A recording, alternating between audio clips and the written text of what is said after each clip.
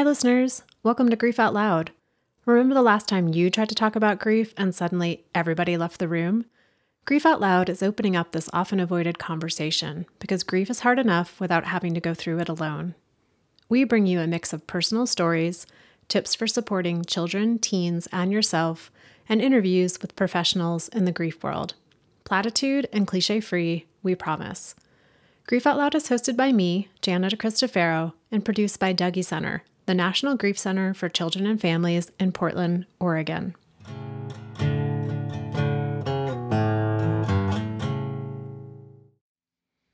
Anyone else bristle a little when you hear the phrase, grief is the great equalizer? I get it. We will all experience some type of grief before we die. But the idea that grief equalizes us doesn't play out in reality. Our grief is unique, and the prevalence of loss and how the world responds to us as we grieve those losses are both shaped by forces like racism, classism, homophobia, transphobia, and other forms of oppression. This is why it's so important for grief support services to be both culturally and community relevant.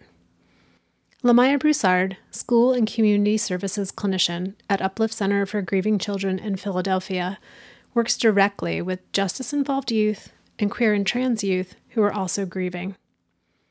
She's been in the field for over 13 years and has worked with thousands of youth in the greater Philadelphia area. Youth whose grief is unrecognized, unacknowledged, and often penalized. Lamaya and I talk about her work at Uplift and what she's learned about why it is so important for grief support services to be culturally and community specific. We also delve into what it was like to do this work during the pandemic and how Lamaya's personal experiences with loss play a role in her work with youth. In this episode, Lamaya shares a lot of valuable resources, so please check out the show notes for the links and phone numbers she references. Lamaya, thank you so much for making time to talk with me for Grief Out Loud. Yeah, thank you, Jana, for having me. So honored to be here.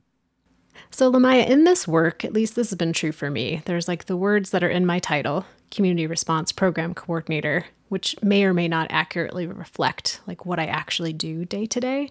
So just wondering, like your title, School and Community Services Clinician, what does that look like for you in your day-to-day work life? Yeah, so I provide grief groups to the schools and community organizations throughout Philadelphia. So that can be our K through 12th grade, that can be over age, undercredited, that can be charter, private, parochial schools that we work with. And that also includes some of our community organizations. I have been able to work with one of our curfew centers that work with juvenile justice involved youth, as well as another organization that's specifically for queer and trans youth here in Philadelphia. Pre-COVID, in person, meaning we've been able to work with over 100 schools, more than 1,000 students. And since COVID, about more than 800 students and over 60 groups in over 80 schools, which is phenomenal, as you can imagine, given all of the changes that a lot of our youth and the school system particularly went through. So I'd certainly say that my school and community services clinician is exactly what I do and love to do here at Uplift. That's truly amazing we think of the last 18 months as a time when that grief support is so needed and that for a lot of programs and communities, the obstacles were just too much to continue services during this time. And so to hear how many children and families and youth that you and Uplift have been able to reach is just, truly phenomenal. So thank you for making that happen. And, a question I get asked all the time is like, what's your personal connection to this work? And it seems like sometimes there's grief in our lives that brings us to this work. And sometimes we get to this work and then the grief in our lives makes itself known. So just wondering for you, like what role did grief play in your life growing up and even now in your adulthood? I would say a huge one. Mostly though, I would say the one that was most marked in my life was between 2014 and 2015. I experienced compounded grief and loss for the first time ever. So for the first time around that time, I realized my sister's suppressed grief that I had. She died my junior year in high school. So that was 13 years earlier at that time. I had lost a job. I had lost romantic relationships. I had lost friends that I thought would be there. I lost family relationships and support. And I want to say, my family love me. They always have, always will, still to this day, obviously. But I will say that there was a stagnated and limited understanding and tunnel vision of interpretation of what I needed. So they still saw me as that child and adolescent and wanted to protect me, take me away, and comfort me instead of seeing me as the adult with real adult life stressors that I could not just up and leave from at that time. So they wanted to give me what they thought that I wanted and needed instead of hearing me for what I needed at the time. And then to add to that, I had a cousin die of suicide. I also had a childhood boyfriend that we were like off and on with, that I thought, be that one that, okay, eventually you thought you would marry. And then he died suddenly. And then I had a friend and brother in law that died like a day apart. So, for me, I would say that it really gave me that main aim, I would say, with understanding our youth, and their compounded grief and loss. And just as I needed my family to be able to understand me and hear me for where I was and what I needed, that's the same as I would say with our youth, that we have to be able to hear them and see them and believe them and work with them on their compounded grief and loss that they're reporting to us. And I can overall say, though, I'm truly grateful through it all, Jana, because it has been what I am now, as a part of my specialty and now my life purpose that I bring to my job and even the greater community that I work with. And as the grief experts say, as you kind of hinted to earlier, I didn't choose this life, it chose me. Mm-hmm. One of the terms that I hear often is this idea of cumulative loss, right? That we accumulate losses either over a long period of time or in a very compressed period of time, as you described. And the term compounded is newer to me in that realm. And I just wonder, do those two things mean the same to you, or do you see those as different ways that the grief shows up in our world? Yeah, they're definitely, I would say, more synonymous. So accumulative, and compounded is basically when you've had one loss on top of the other, on top of the other. Like for me in 2014 and 2015, me losing my job, that impacted me greatly financially. And then also it impacted me emotionally. And then on top of that, losing friendships or relationships. And so just like some of many people, like with the accumulated loss, like with COVID-19, whether you had COVID-19 or had family impacted by COVID-19, and then that impacted you going to work, and then that on turn impacted, your health and losing health insurance if you lost your job, if you lost your housing. And so it definitely is synonymous. And it's unfortunate, to know that many people, especially in these past 18 months, have experienced that, still experiencing that. As you were talking, I was thinking of these two images. When I think of cumulative, I think of like a lint roller, when you're trying to get the dog hair off your sweater. Yes. And you sort of like roll it and it accumulates. And then I think of compounded as like layers of sediment, like the dirt, the rock, the sand, the grass, all the other layers that get pressed down. And that oftentimes with grief, a new loss can inspire a process of excavating other layers of sediment and rock and dirt of our grief. So I thank you for the image of compounded grief. I'm going to be taking that forward with me. Yeah, no problem. You exactly that. And that's how I felt my life. It was the large layer at the bottom, that, as they'll say, like in the Bible, beget another one and beget another one. So you described it very well. And I'm laughing, but obviously, we understand that is laughing from that reality of yes, and laughing from a place now where I am definitely in a much better place and a more healed place, having gone through that, but never to minimize, those that I know that are dealing with that right now. Absolutely. And, thank you for giving us a little window into your personal experience with grief and switching back to more of your professional realm.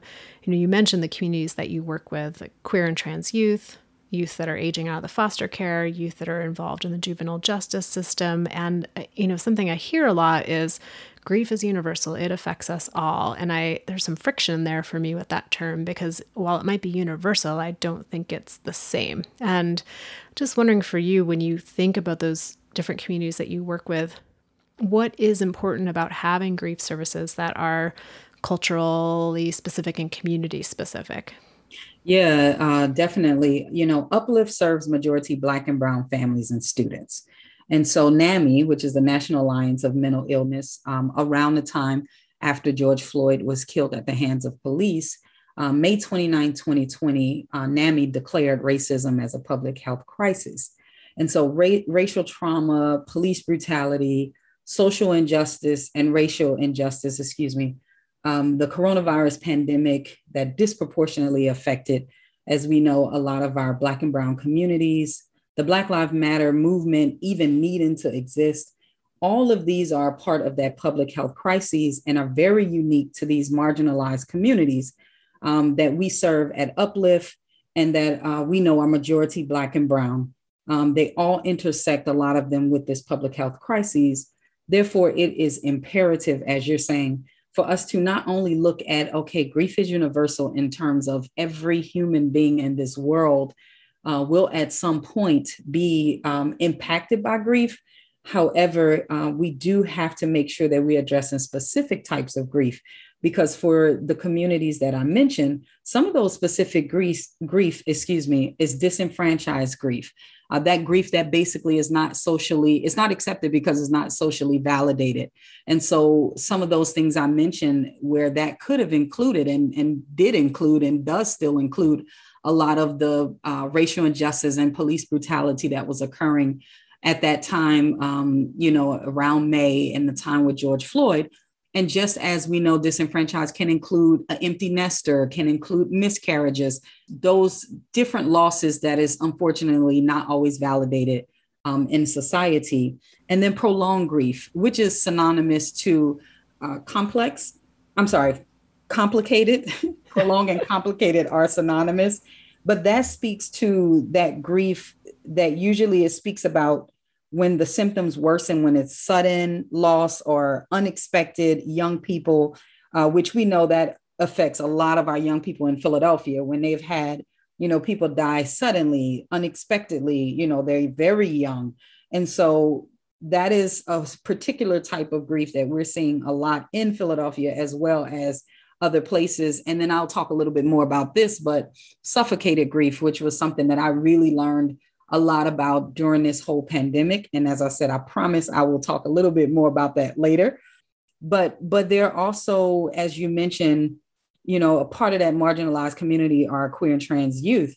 And just looking at the national statistics, from the Trevor Project that says LGB youth who come from highly rejected families are 8.4 times as likely to have attempted suicide as LGB peers who reported no or low levels of family rejections.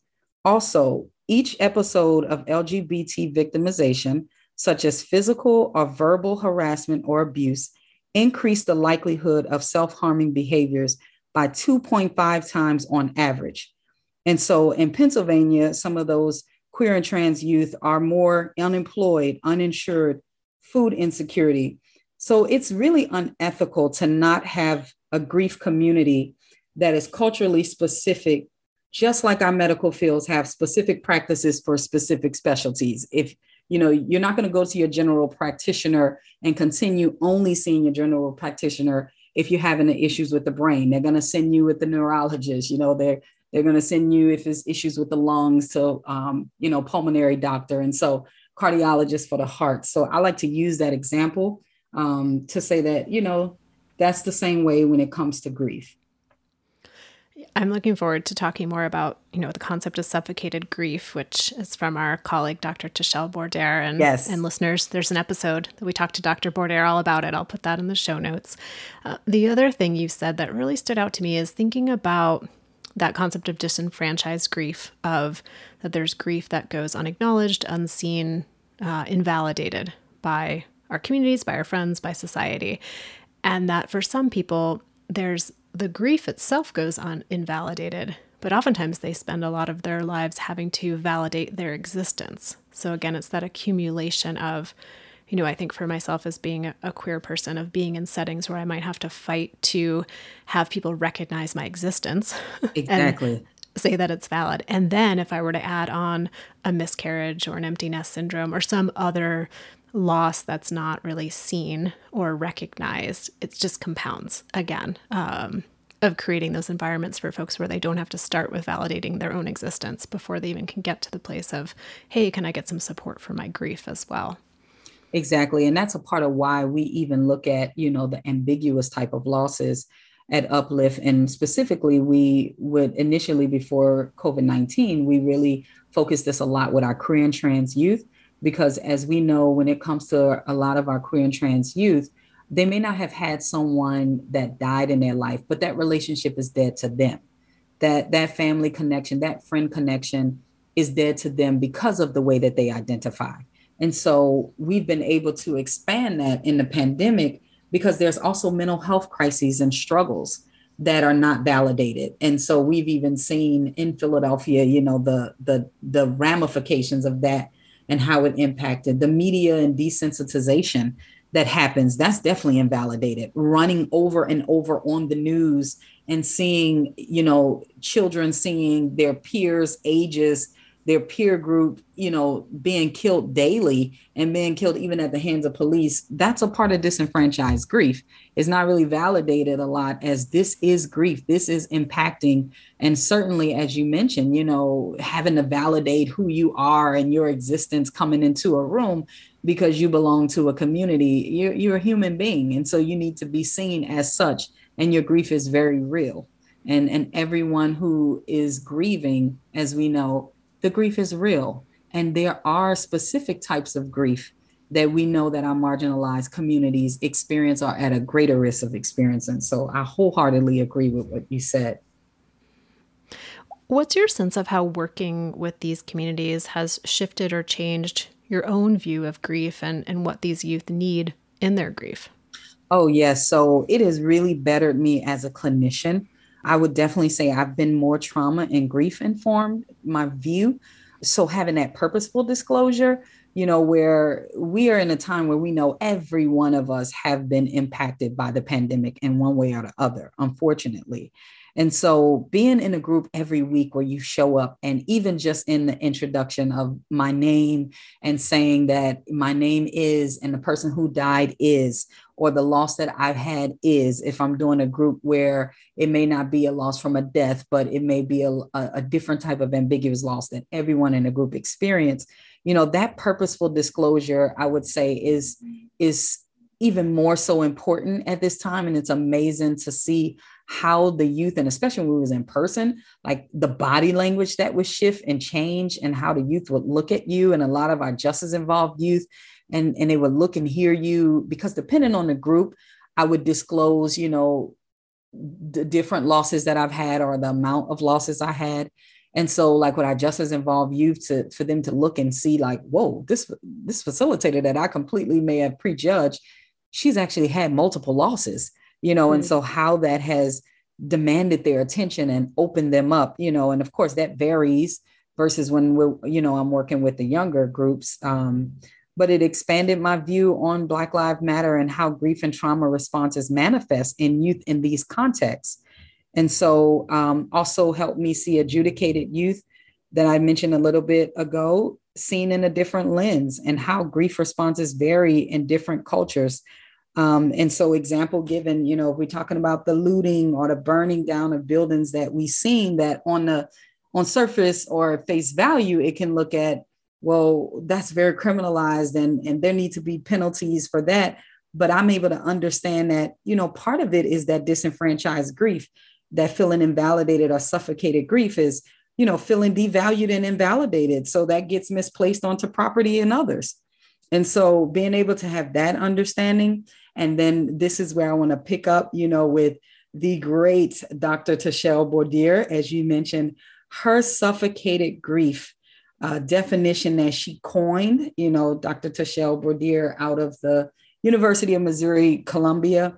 When I really heard about the suffocated grief, which, as we know, well, may not know, but she defined it as both unacknowledged and penalized grief.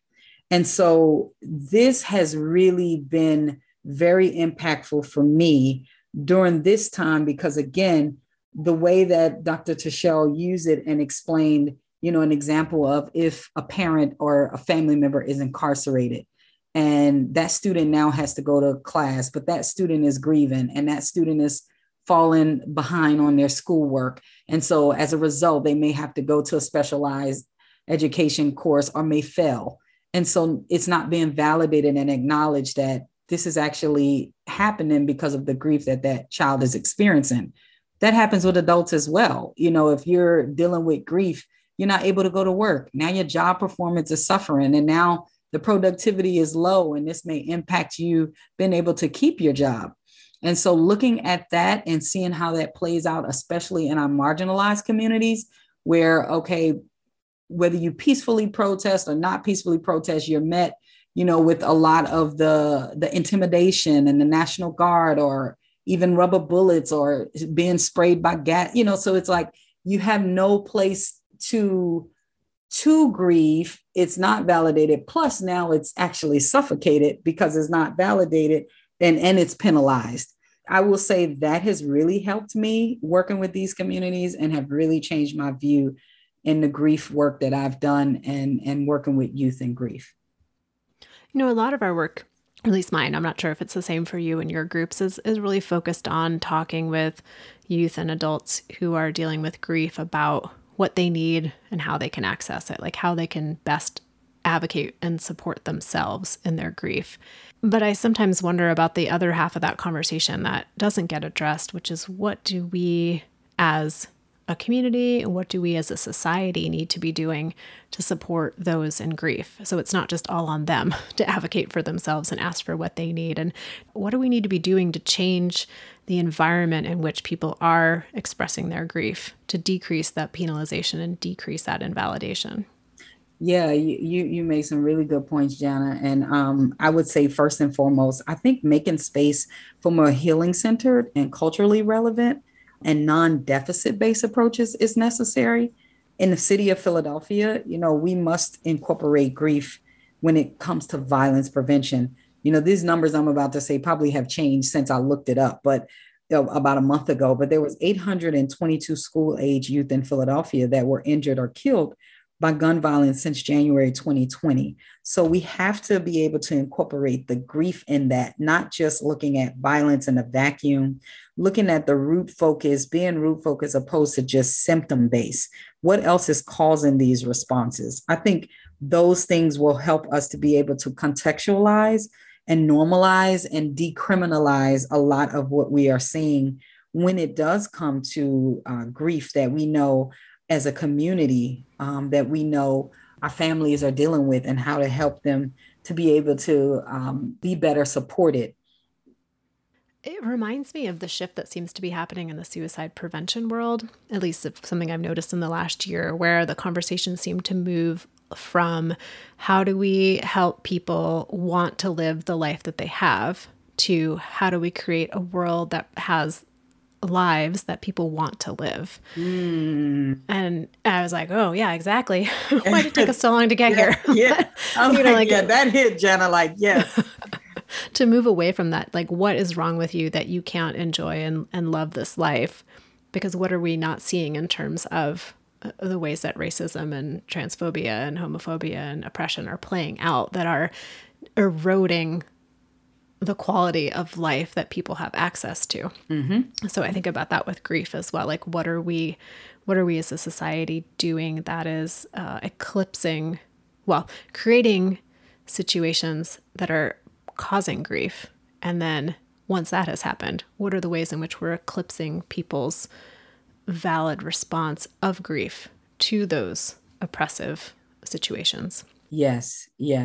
And that's one of the reasons, I'm even grateful for podcasts such as this, that's really putting out information that is informative and can be educational and accessible to those who are in the field, who not in the field, to be able to have better insight, because we know that not everyone understands it like those of us who are in the field, but it is very much a part of what we deal with on a daily basis, whether we are aware or not aware. And so to not have it included in our practices, that really does a disservice. So I'm thinking about our listeners, and the majority of them are folks who are kind of in the room with us, right? The grief room. But there are also people tuning in who are clinicians and teachers and community leaders, church leaders. I just wonder, like, what you've touched on quite a bit of this already, but are there specific things you can think of that they should, and that I should probably keep in mind when supporting the grief of youth who are involved in the juvenile justice system? Yeah, I would say what I've observed, learned by observation, as well has been told directly, from youth I've been able to work with, is for one, and this may sound very simplistic, but, one, that they're human beings, that there are a lot of mistakes that a lot of our justice involved youth have made that has caused them to now be a part of a disparate justice system that is not equal. We do know that the juvenile justice system and even the justice system has a disproportionate amount of our Black and Latino or Latinx communities in them, especially though our Black communities.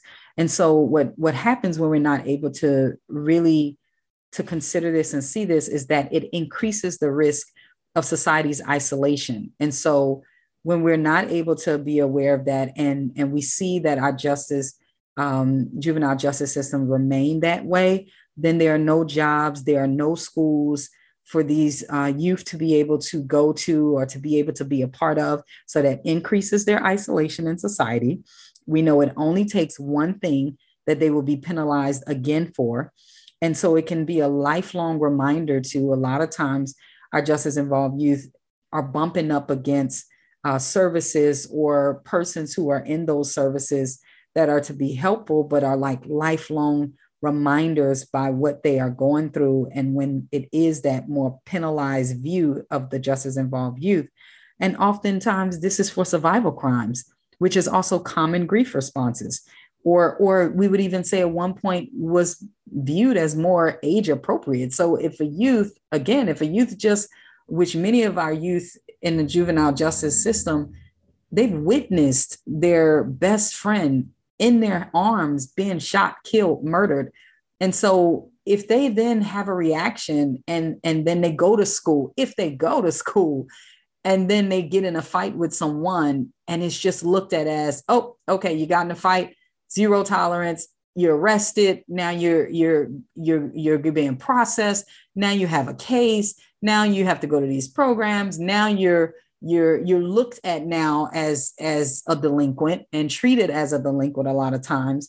And so that can be felt by a lot of the youth. They can feel that being viewed as inhumane and within systems. So I would say just put in some of that context with it and understanding more for those, especially not in our grief community, understanding more of a lot of the behaviors that justice involved youth are experiencing or showing is very common grief responses.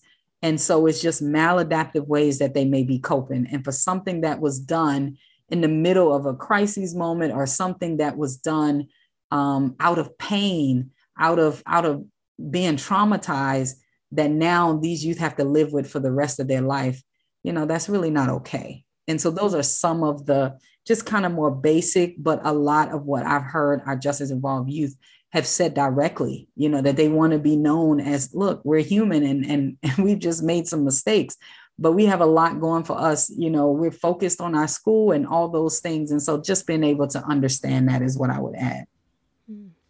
And would you say it's similar or different, or maybe just a little shifted when it comes to supporting queer and trans youth in their grief?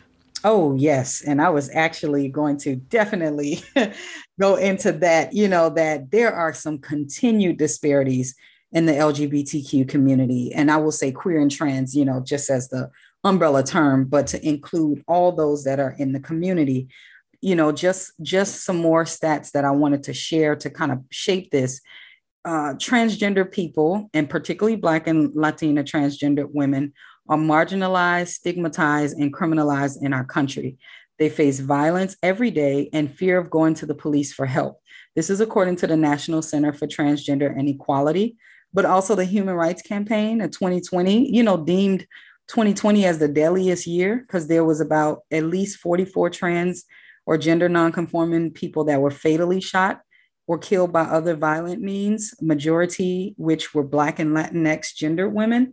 And so some of even in that community included one in Philadelphia, very known in the fashion community, and was a part of organizing the Rock the Runway as an empowerment show for trans youth, Dominique Remy Fells.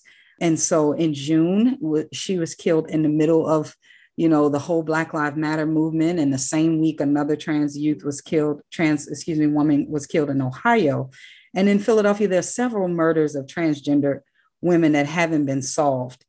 So advocacy is very much needed in the community to ensure that Black trans are receiving equal care and services, and making sure that there is intersectionality conversations that's actually including race, and that are done though by well-informed, trauma and racial informed and sensitive persons. And one of also the things that I really appreciated from the Trevor's Project, if you go on that website, which Trevor Project, for those who may not know, is an organization, and they have a number too that is available 24/7 for youth under 25. But there is a section under the resources under downloads, and there are resources that are there for those queer and trans youth and how to help them approach those intersectional conversations from their perspective. And if they, how to do it in a way that is safest for them, and it walks them through. And that's really good resources that are there that can help someone to be able to view those. Because as we see, there are definitely things that this needs to be known when it comes to our queer and trans communities, and the disparities that are there still exist. And even the Attic here in Philadelphia, they have the Bryson Institute, give dynamic trainings. And you can contact, them by Bryson Institute at the atticyouthcenter.org. And then we also at Uplift, we have our queer and trans hours on our Hope line, which is Thursdays, 4 p.m. to 8 p.m. And that's at 1-833-745-4673. Anyone can call that number, queer and trans youth. And if you want to speak to another clinician who is also in the community, and or who at least is very aware and trained and trauma informed with that definitely exists. But definitely to answer your question, Jana, that certainly applies to our queer and trans communities. And Lamaya, is that number available for folks nationwide or just folks living in the Philadelphia area? No, it's actually nationwide. So our Philly Hope line was essentially created, for our families and students here in the public school system in Philadelphia. But with the pandemic especially, and it was created in the pandemic, we certainly have calls come in from out of state. We have queer and trans youth that will call directly. We've had whether it was family members of queer and trans youth that was calling on their behalf, or friends, we've had that happen. So they can definitely call that number anytime during those hours. We're available Monday through Friday, but that is the specific hours for our queer and trans youth. And listeners, just in case you missed it, I will put it in the show notes, the phone number, and links as well to all the organizations that Lamaya just mentioned. And speaking of the pandemic, just wondering, in your work, what has it been like for you personally, providing grief support during the COVID-19 pandemic over the last, what's it been, 92 years, 18 months, I think we're at. It feels like it's been forever. I can't remember what work was like before the pandemic, but just wondering, wow, what has it been like for you? Oh my gosh, yes. So I will say initially it was very challenging. As many organizations was going through challenges, for me personally, trying to adapt, prioritize, respond, and to brace myself for the impact and to transform as a clinician to best support our families and students was a focus for me as a clinician. But then also even more personally, it was challenging because me, along with several of my colleagues in the beginning, we were furloughed from our jobs. And so it was right at a time for me where I was getting ready to move. So I was unable to do that. And so for the first time since graduating undergrad, I had housing instability and I had to move in with my best friend, which I'm so grateful for, who's like a sister to me. And so there was loss of housing security, job security. My mom also was ill, and she actually ended up dying around that time. And then you had George Floyd and racial injustice and police brutality. And as a Black woman and clinician and working with majority of our Black students, that was extremely, personally difficult. And being viewed a lot of times as Black women as those supposed to hold and care for everyone. And so having to make sure personally I was okay enough to do that. And as I mentioned, my mom, she did not die of COVID-19, but she lived in Louisiana. And when she was actively dying, this was during a time that Louisiana was a hot spot. And, as many places you couldn't get into the hospital as normally. And so, trying to navigate to get home and to see her. And so, the grief that I was going through with that. And I want to just say too, and acknowledge how grateful I was. I did end up obviously getting my job back at Uplift.